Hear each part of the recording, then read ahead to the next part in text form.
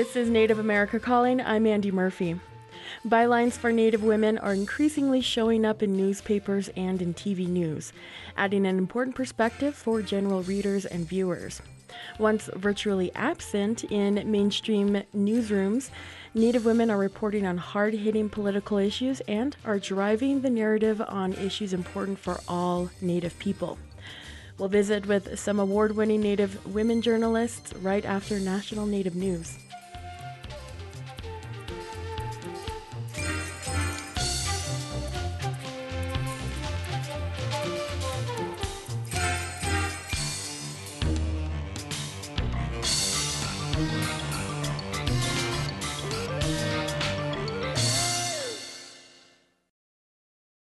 This is National Native News. I'm Antonia Gonzalez.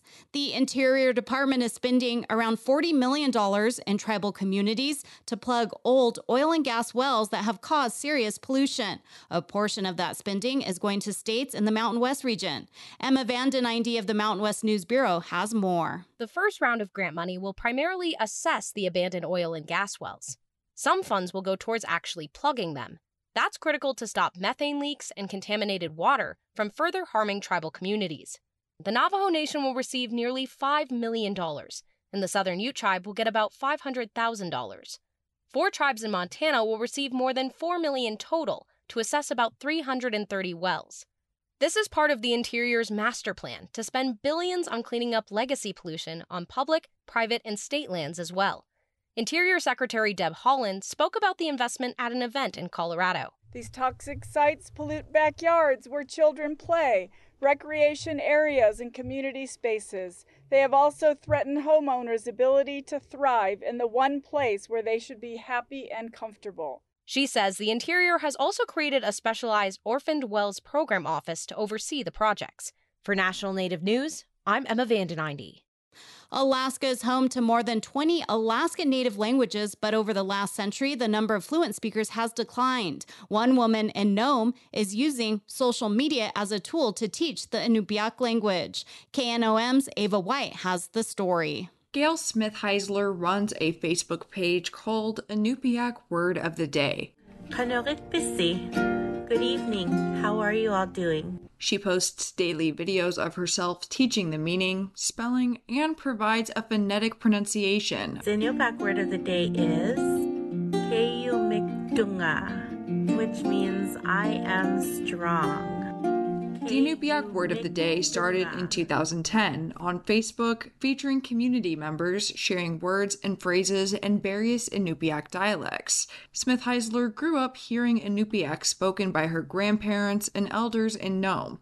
After she began running the page in 2020, she decided to enroll in UAF's Introduction to the Inupiaq Language class at Nome's Northwest campus. That just fed my soul. I felt so full and happy. I was so hungry to learn more, and I was like, this is what I needed. Smith-Heisler created a TikTok account in 2020 and has since received tens of thousands of views and thousands of followers. She says TikTok is more popular among younger age demographics and can bridge the gap in language revitalization. You know, the health of our language kind of depends on young people as well as our older people who are fluent, because our elders and our older people that are fluent, they're not going to be around forever. Smith-Heisler draws inspiration from elders and utilizes their knowledge of pronunciations for her videos. Which means you are enough. Namarutin. For National Native News, I'm Ava White in Anchorage. Minnesota will celebrate Indigenous Peoples Day as an official state holiday for the first time this year. Native News Online reports this comes after state lawmakers passed a bill in February requiring the observation in the state and eliminating Columbus Day. Indigenous Peoples Day has been celebrated for years in the state through a proclamation. The Native American Caucus and the state's 11 tribes advocated for the state holiday. On Monday, schools also are required to dedicate at least 1 hour of education to students about the day's significance. I'm Antonia Gonzalez.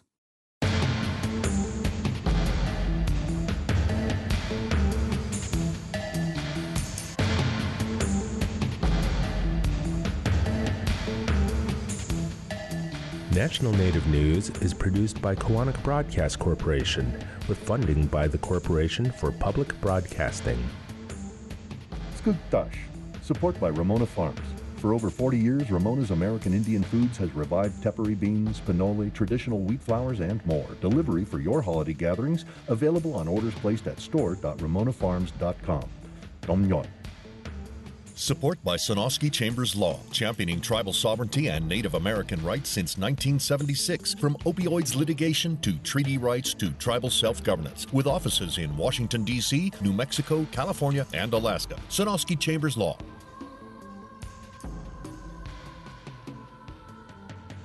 Native Voice One, the Native American Radio Network.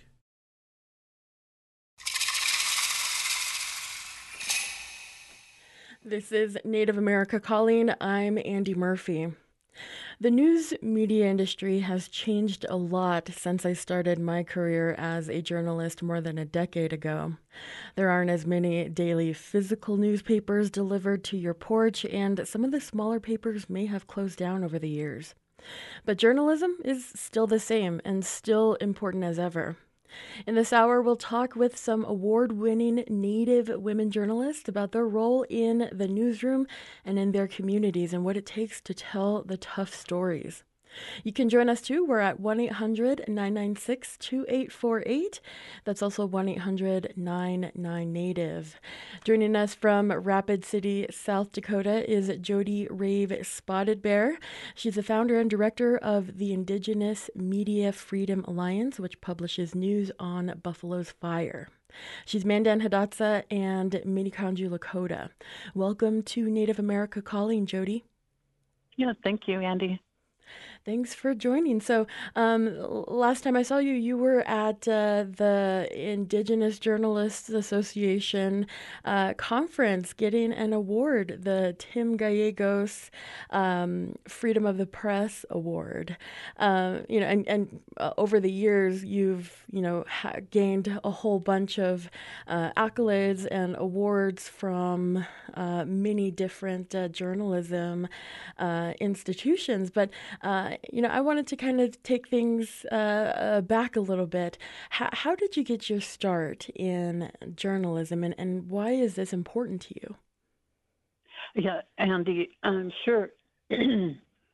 So my journalism career actually started when I was in high school. I joined the Army National Guard as a journalist, and I was heavily influenced at that time by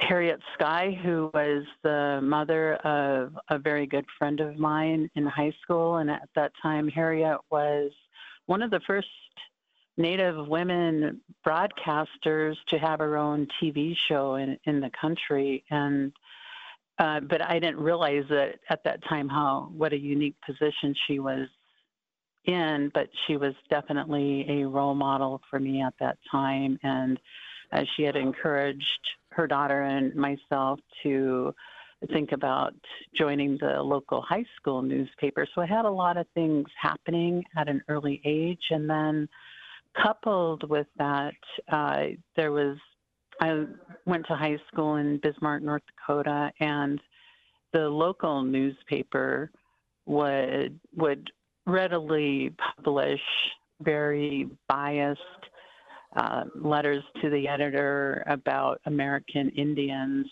And I knew then that there was another side to that story. And that was something that my mother then at that point compelled me or encouraged me to write my own responses to those letters. So that's where I got started. All right. Wanting to correct the story or give a different perspective, especially with Native coverage. The one of the hardest things, I think, writing stories about, our own Native communities, that can be pretty tough because sometimes you have to check them. You have to look into something that looks a little, funny, and then you come up with something that maybe isn't right. And, that is pretty much what the press is all about, kind of checking on different institutions, on the government. And you did that, with your own tribe. You checked your own tribe, the 3 affiliated tribes, by reporting on their auditing process. How did you decide that was something you should report on it? And can you give us a little bit of that story there? Sure. Well, when you live within your own community, and I was living on the Fort Berthold Reservation for the last 10 years. I just only recently relocated to Bismarck. But when you're a part of the community, you hear people talking, you know what the community is saying, and you often get documents leaked to you. Facebook, social media is very active. And when you hear all of these murmurings, that's usually your first sign that there's stories that need to be examined.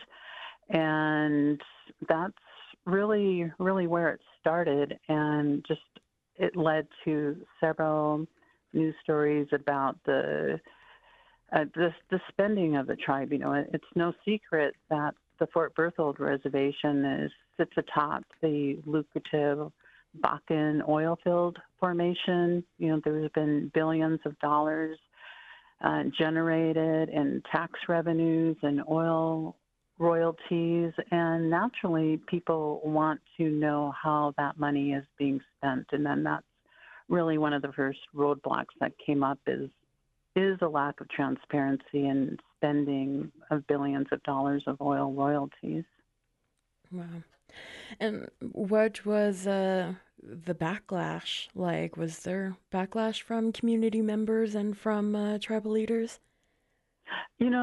I would say backlash probably from tribal leaders. They don't want to be presented in a bad light. But, the reality is, and this is what has always kept me going as a journalist, is when you write stories and you do get feedback from people that encourage you to keep doing more of what you're doing. And that's just the way my whole entire journalism career has been. As journalists, we're writing news from our community and amplifying our community voices. Right. And when did the Indigenous Media Freedom Alliance come about? Why was it important for you to create that group?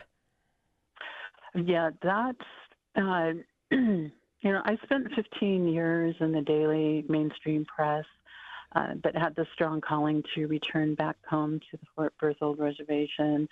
I had the opportunity to work at our tribal college, and then I was encouraged to apply and take on the role of the executive director for the Fort Berthold Communications Media, which oversees our tribal newspaper and the tribal radio station.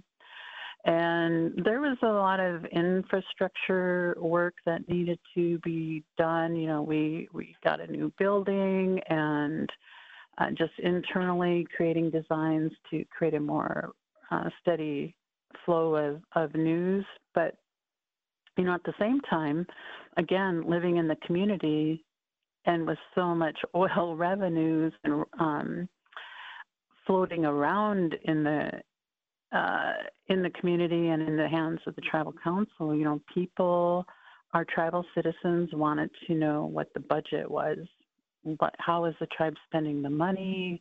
Where's the money coming from? They wanted a say in how it was spent, and that wasn't happening. So, at that time I had wrote a budget story. I had assigned a reporter to do that, and she missed the meeting. And so I ended up, grabbing a paper and pencil and tape recorder and walking around the tribal council building to get this big tribal council budget story, which I did write. It did create a backlash from the tribal leaders who did not like the reporting, but it was based on facts. And the more I got involved in telling these type of stories. Again, I was the executive director. I I was assigning other people to write these stories, but I was also advocating for our reporters in tribal council meetings and asking for media packets so we could more accurately report on the tribal council agenda. And that was just, running up against a brick wall. And the result of that was realizing that I needed, first of all, I was fired from that position after a live radio debate about the media packets. That happened on a Thursday. It was a live broadcast. And on Monday, I was given my pink slip, and that was it. But that just goes to show, that's what we need is more open records, and that's what the community wants.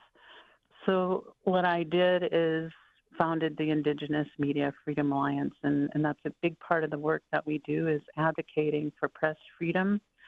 There are 574 federally recognized tribes, and only 5 have open records laws, and that's a huge wake-up call for Indian country. And the message there is that if we want democracy, we need press freedom, and our communities, in large part, do not have press freedom. We don't have access to tribal government records. Right. And, that might be something that could, deter maybe a young person who is interested in this career as a journalist. We're going to go to a break in just a little bit, but we are talking with some Native female journalists today about their career, about telling those tough stories. You are welcome to join us as well if you have questions about journalism, if you have questions about Native media. We have an all-star lineup with us today. Give us a call at 1-800-996-2848. That's also 1-800-99-NATIVE.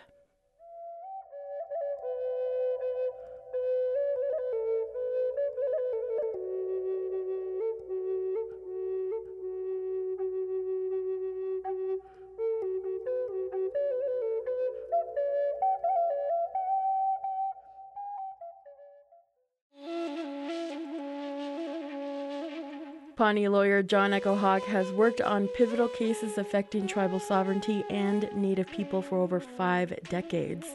He's a founding member of the Native American Rights Fund, and he's our October Native in the Spotlight. We're talking with John Echo Hawk about his life and legal legacy on the next Native America Calling.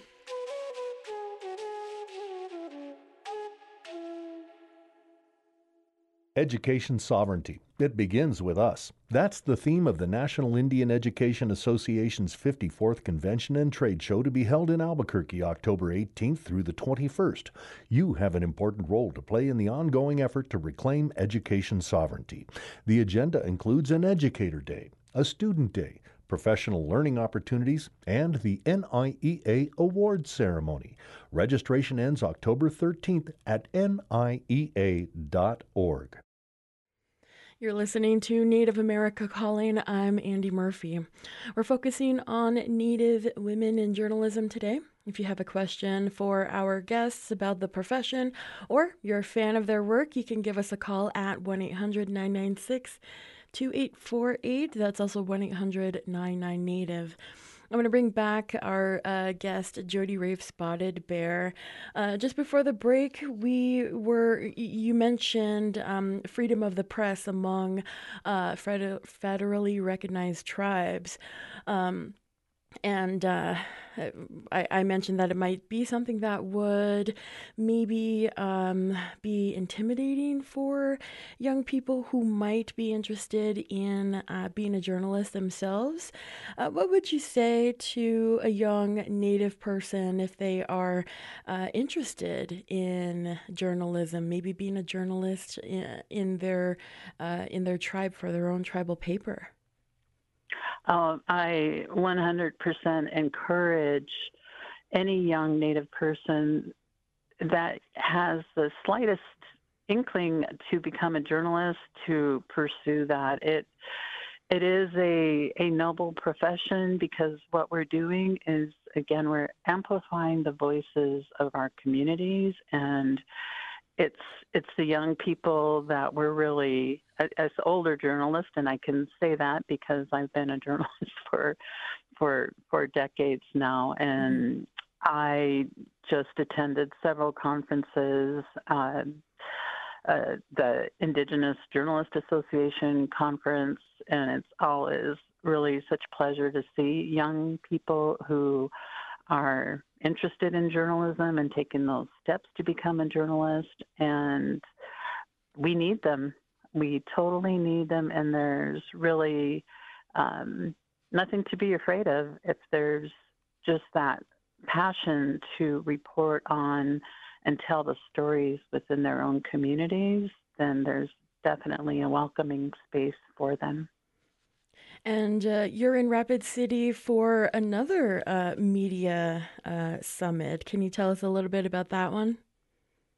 Yeah, well, actually, I'm down here with several family members. We're down here for the Black Hills Powwow, but the Lakota Media Summit is in its second year. So as soon as I am done with this call, I'm going over to that Lakota Media Summit. And again, they have their agenda is not only journalists, but storytellers of all forms, creative folks and media or film folks, and anyone who has a story to tell. This is how they're presenting Native storytelling, and I think that's really the essence of who we are as Native people. Is we're storytellers at heart, and so I'm anxious to attend the Lakota Media Summit because this is, again, their second year, and I wasn't able to attend last year, but I really am looking forward to seeing their take on how do we get our stories out there and how do we be heard. Right. Awesome. All right. Thanks for that.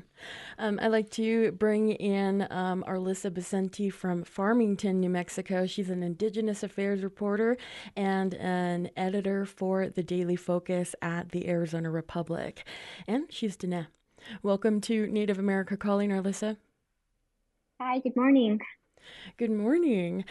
So you're listening to the conversation so far. I want to ask you, why is it important for Native women, Native people to be present in the newsroom? Well, for me personally, I have to say that it's because not only to tell the stories of our people, but it's also to tell the story to the people of how their tribal government is working for them.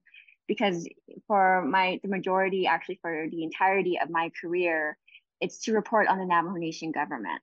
And first and foremost, the most important thing for me is the readers that live out there in, Navajo Nation is very huge. For the readers that live way out far from the capital of the Navajo Nation, which is Window Rock, and let them know exactly what their council delegate is doing, what their president is doing, what they're deciding on, how they're deciding on it, how do they come to these decisions. So that's why I think it's really important for young journalists to actually get into journalism, but not just because to be out there into the national media, but to stay within their own people and to really inform their people of how their government is working. And that's really what I've strived to do over the years. Yeah. Talking to people, sometimes cold calling different offices and trying to reach a certain person for some information or for a couple of quotes. Have you noticed, when you share that you're also Navajo, you're also Diné, maybe the communication is a little bit smoother and a lot more, the person is like feeling at ease with you? It's a hit and miss. Yeah. It really is. I can talk to someone and tell them, my name. So right now at this point, when I say my name, people know exactly why I'm calling. Mm. And I either get attitude or I get like, yeah, I can help you. What do you need help with? So it's a hit and miss, Okay. especially with the new administration. So having your own sources within the government and knowing who to go to give you more information that you probably wouldn't necessarily get because people will, keep information away from you, is something that you have to cultivate. And it's taken years for me to get those certain type of people who are within the government able to give me some kind of information or at least point me into the right direction. Yeah. Yeah, I remember being new to the job and just wondering like how does my coworker here who's been in this position, been a reporter for a decade or so, how are they getting all these callbacks? Like why they're always getting their emails answered and I can't get anything, but they've been cultivating that relationship for 10 years, and it seems like now I'm in this position here and kind of feeling, that elder status. I've, built these relationships with people all across Indian country and, get calls back now. Get my It's really, emails answered. Yeah, and it's really sad. Like I get really upset when someone that is a good source of mine leaves their position. I Right. feel like it's the end of the world when they do, because you've been working with them side by side in private when nobody knows, and they're gone, and that communication is severed because you got to figure out, who do I go to now? Yeah, when your favorite secretary or public relations person leaves, you know it. Definitely. So you reported on a really important story and a really tough story just recently. Tell us how you got wind of this issue, the issue of Medicaid fraud happening in Phoenix, where kind of literally Native people were being like kidnapped and taken to fake, rehabilitation centers in Phoenix. Yeah, I got wind of that back in November of last year. Mm-hmm. And at that point, it was just hearsay, it seemed. And in my mind, I'm like, there is no way this is happening. This cannot be happening. So when I finally realized that there is actually proof to this, is when my own uncle on my father's side had his brother taken to a fraudulent rehab center in Phoenix. Mm-hmm. And I was like, this is insane. So luckily I was at a meeting, because this is something that, tribes try to keep under wraps. People, you don't know who to go to when it comes to something like this.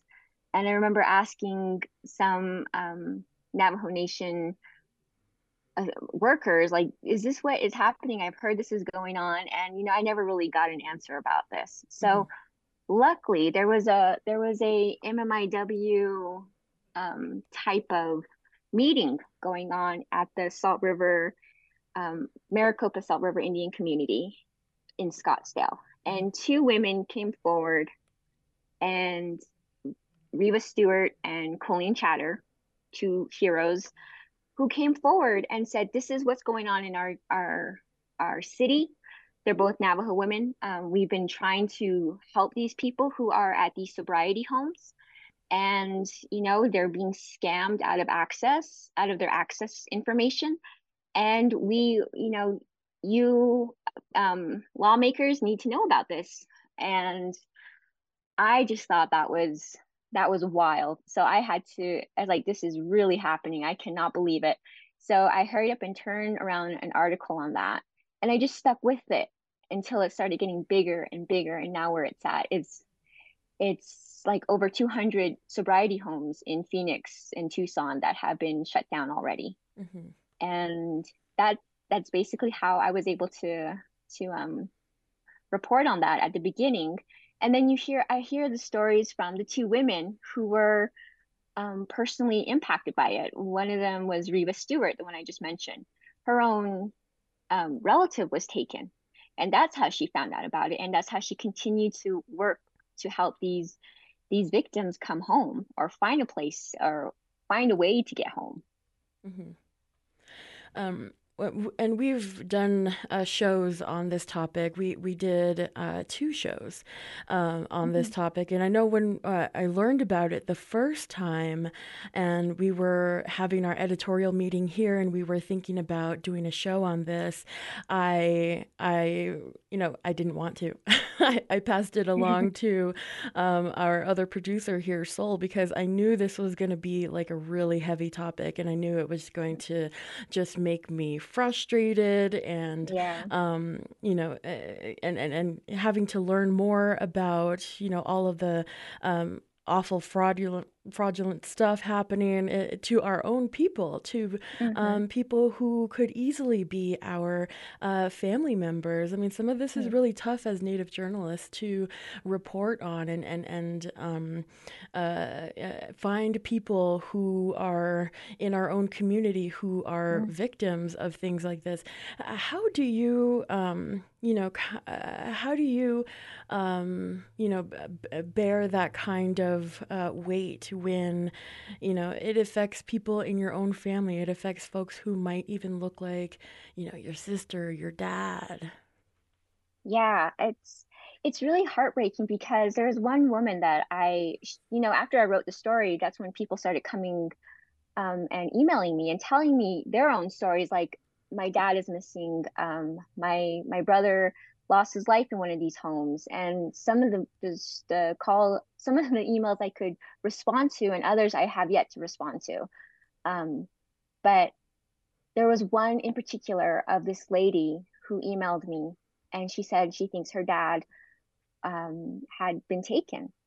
And she told me her story, and it was really sad because she had a missing persons poster, and they searched for him near Kienta, and because she was from Chilchimbato, and he would leave her home in Chilchimbato and get on the road and hitchhike back to his home in Chinle.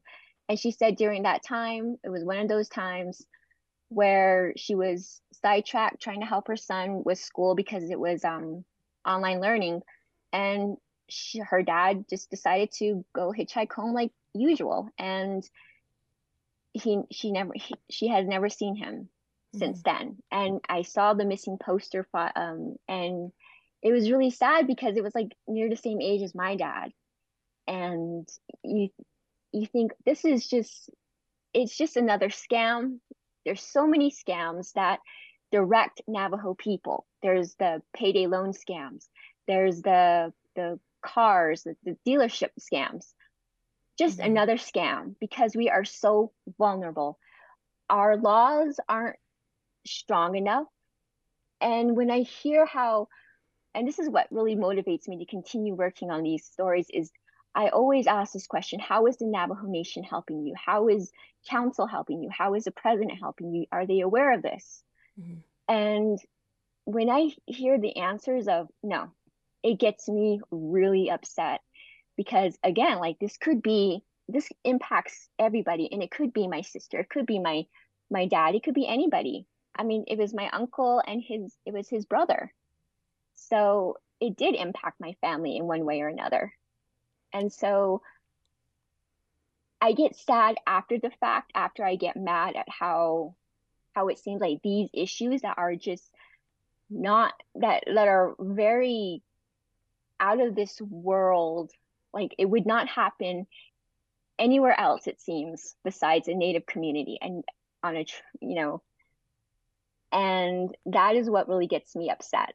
And that's why I continue these stories, and that's why even though it's a difficult topic, I need to hold these people accountable to let them know, hey, you can't ignore these issues that are happening. It's just going to happen again and again. because it continues to happen again and again, just like the scams that I just listed. And we cannot keep our people this vulnerable. It is dangerous. So that is why I continue to report on matters like this. Right. Right. Well, definitely awesome work. I know here at Native America Calling, we read a lot of stories that are coming from not only the guests who are on the show today, but Native journalists all over the place who are, really in tune with their own community and have that different perspective to give to an issue. I mean, it would be totally different if a non-Native person came and reported on some of these scams. To me kind of would seem like just another story and then on to the next one. But for us, it's a different kind of job.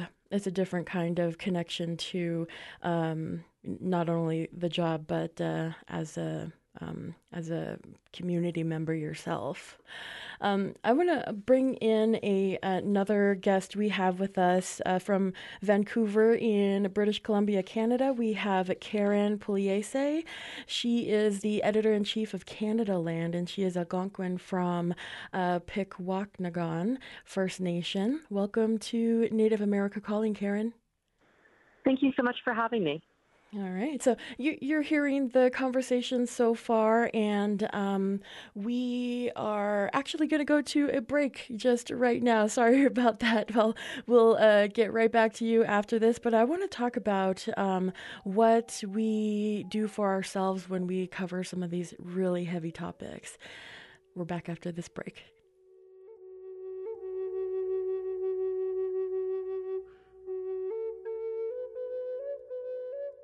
Does your club, institution, or other group need custom branded apparel? A wide variety of t-shirts, hoodies, and much more, all custom printed or embroidered, are available from nativescreenprinting.com, a division of Sky Screen Printing who support this program. Lakota-made indigenous first medicines and eco-friendly personal care products are small batch prepared in the Lakota traditions using sustainably harvested natural and organic ingredients, and all can be found at lakotamade.com who support this show.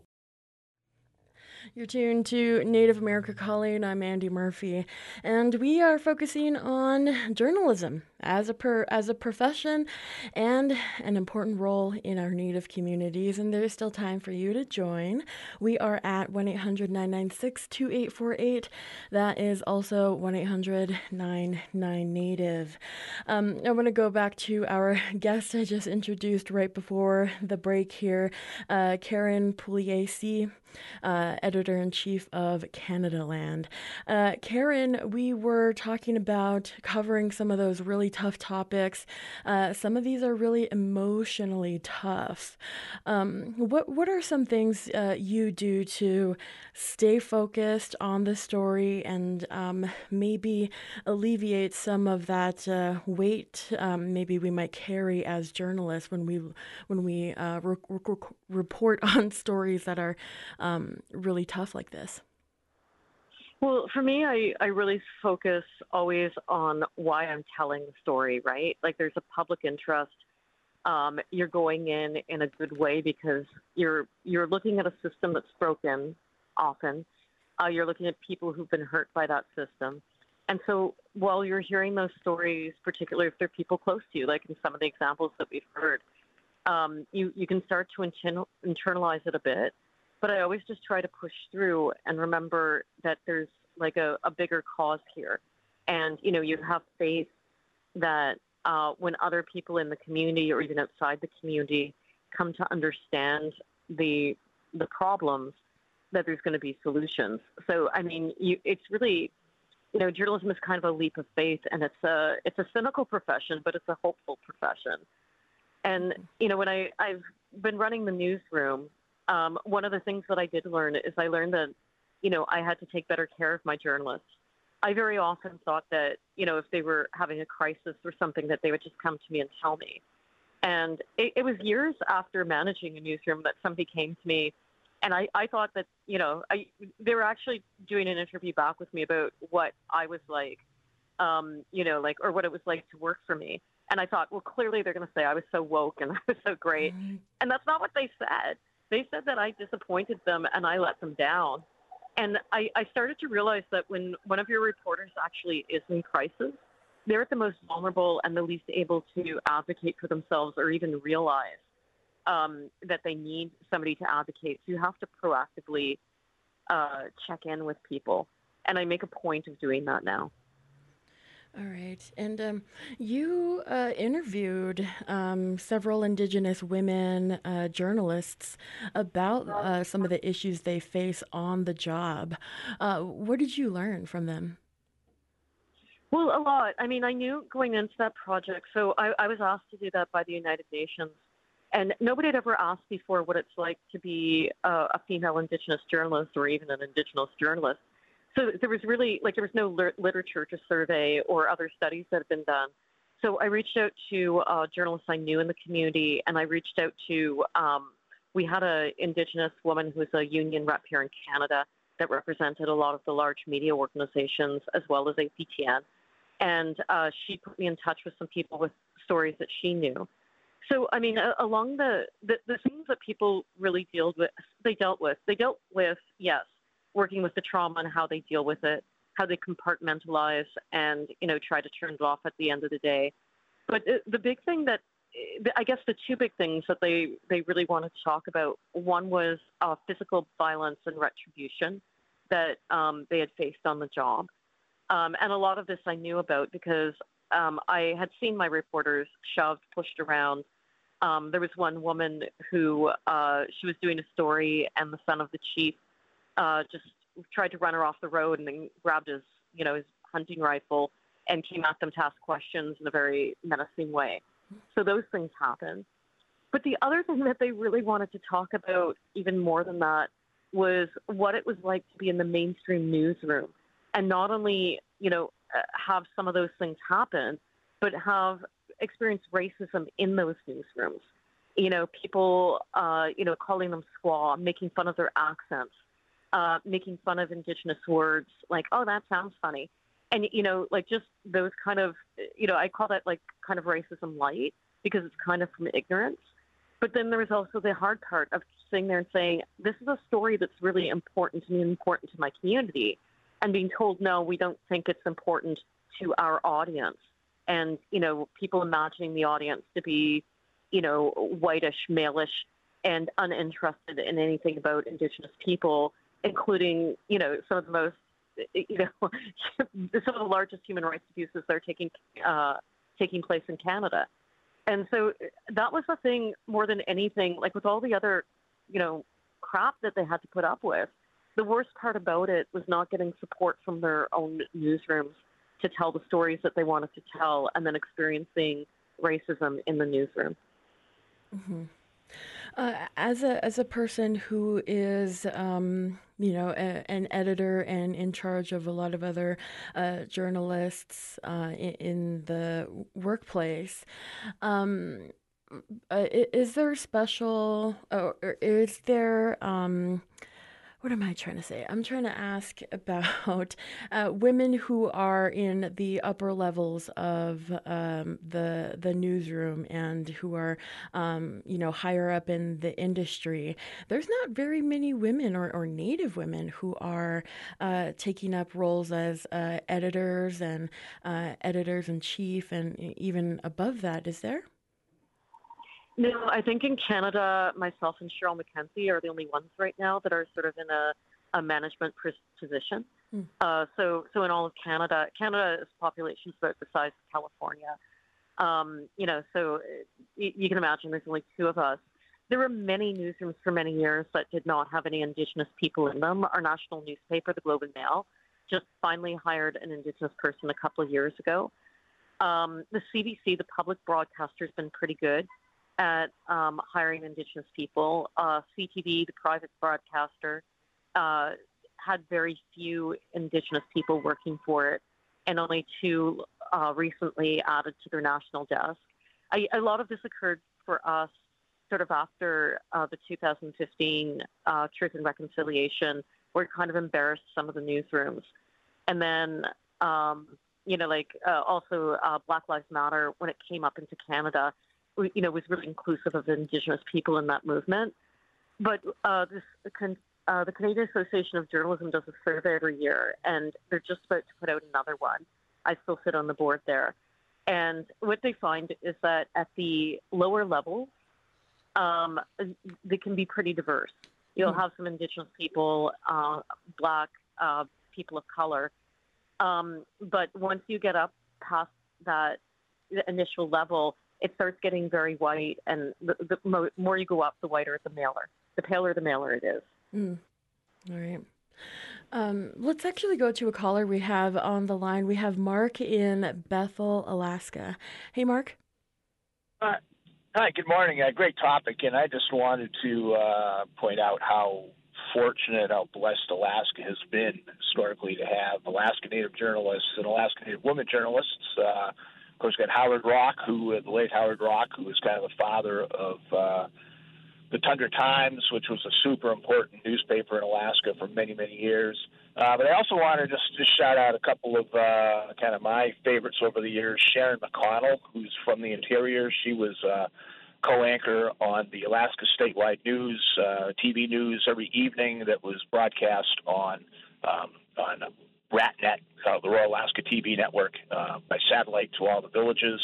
And she was, great inspiration, I think, for some of the younger Alaska Native journalists that came after her.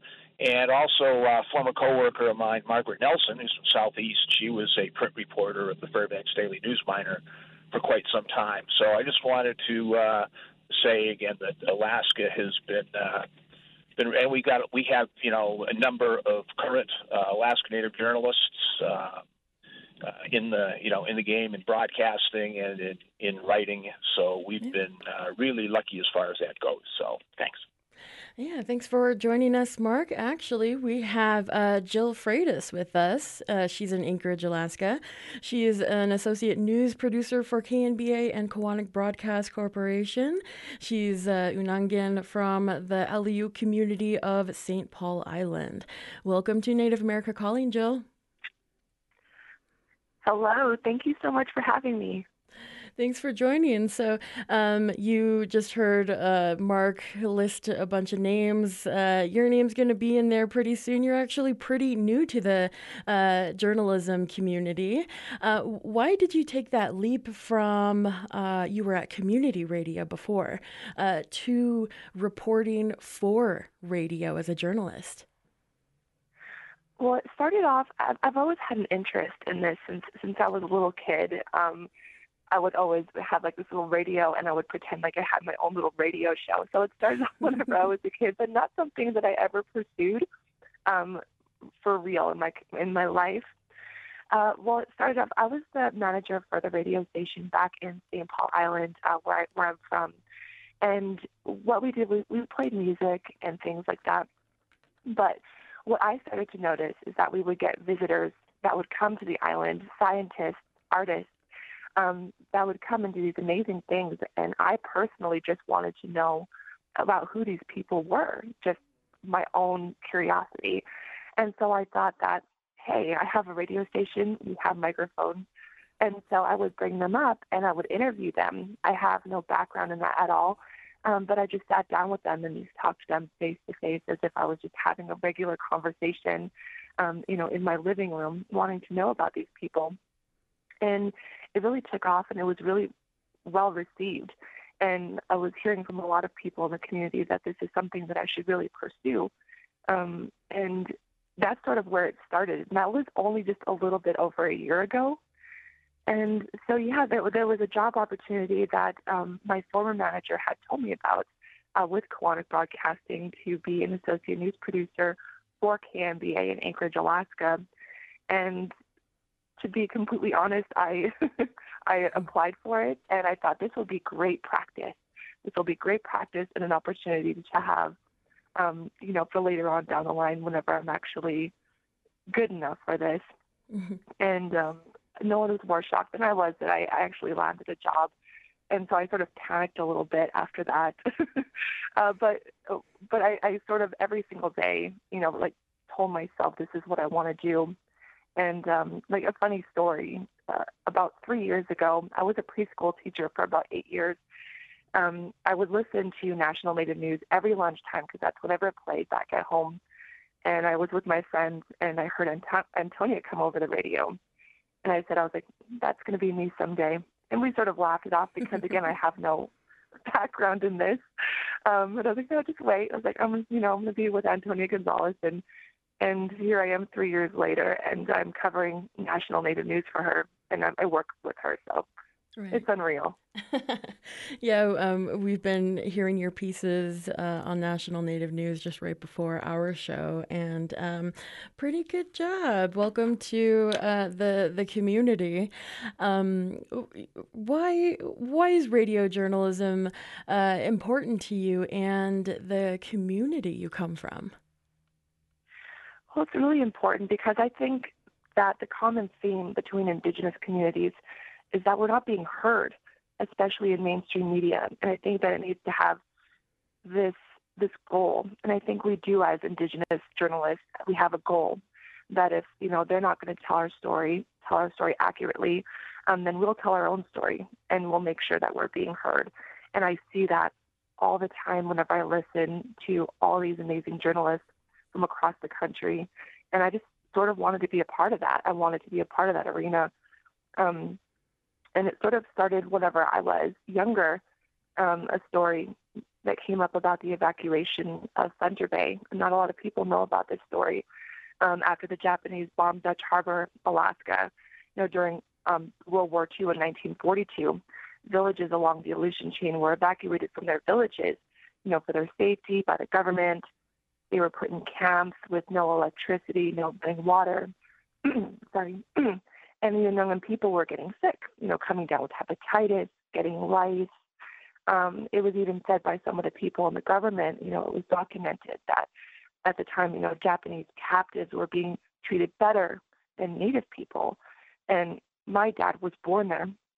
And, babies were dying because they were getting sick and didn't have proper nutrition. And it's crazy to think that that could have easily been my dad. Had that happened, I wouldn't be here. So it's about generations and being able to amplify the past because, through all this, it's historical trauma. How do you overcome that? You overcome it by acknowledging the pain from the past and telling stories for the future, if that makes sense. Right, yeah. I think, I've heard a couple of wide range topics that you cover. Are there any particular kinds of stories you want to be reporting on in the future? Yeah, of course, obviously one of the very important things is, missing and murdered Indigenous people, tribal sovereignty. I think that's very important in Indigenous communities, being able to take back, and being able to speak for what you want to do, with your communities. Subsistence, I think, is important, especially during this whole global warming crisis, and not a lot of those things being able to, that information being given in the proper way. I'm actually working with the tribal government of St. Paul. They have this program where they're taking information from scientists and translating it into something understandable for people in rural communities and Indigenous communities so that they have the knowledge and power too. Got it. All right. Well, that is all the time we have for our discussion today. I'd like to say thank you to our guests, Jody Rave, Spotted Bear, Arlissa Becenti, Jill Freitas, and Karen Pugliese. Join us next week for another lineup of conversations about Native issues and topics. Our executive producer is Art Hughes. Our producer is Sol Traverso. Sean Spruce is the host. Marino Spencer is the engineer. Sean McPullen is the digital producer.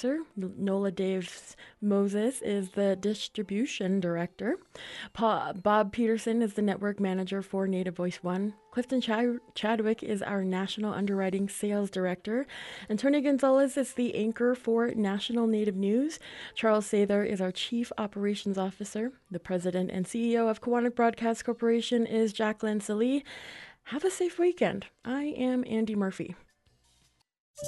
Keshe yamton health of wellness ayu pachate atu yam sualan tab iya ni kina iya yu pachate atu nakiton hanat aqua isla kwenaptu East RSV tab seasonal flu tab COVID-19 booster vaccines elana kesi ahna tayu yan kanya nanton mista aqua mosawa sho ta istonvaccine.gov kunawatu Look, Centers for Medicare and Medicaid Services don't happen and itulok nawe elakwa.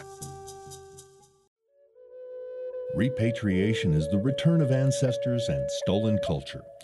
The Association on American Indian Affairs and the Citizen Potawatomi Nation host the 9th Annual Repatriation Conference on November 7th, 8th, and 9th. The conference provides in-person and virtual expert training about domestic and international repatriation. Learn how to register at indian-affairs.org. The Association on American Indian Affairs supports this show.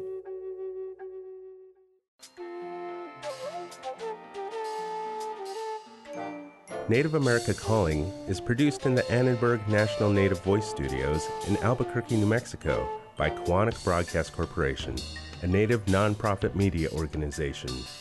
Funding is provided by the Corporation for Public Broadcasting with support from the Public Radio Satellite Service. Music is by Brent Michael Davids. Native Voice One, the Native American Radio Network.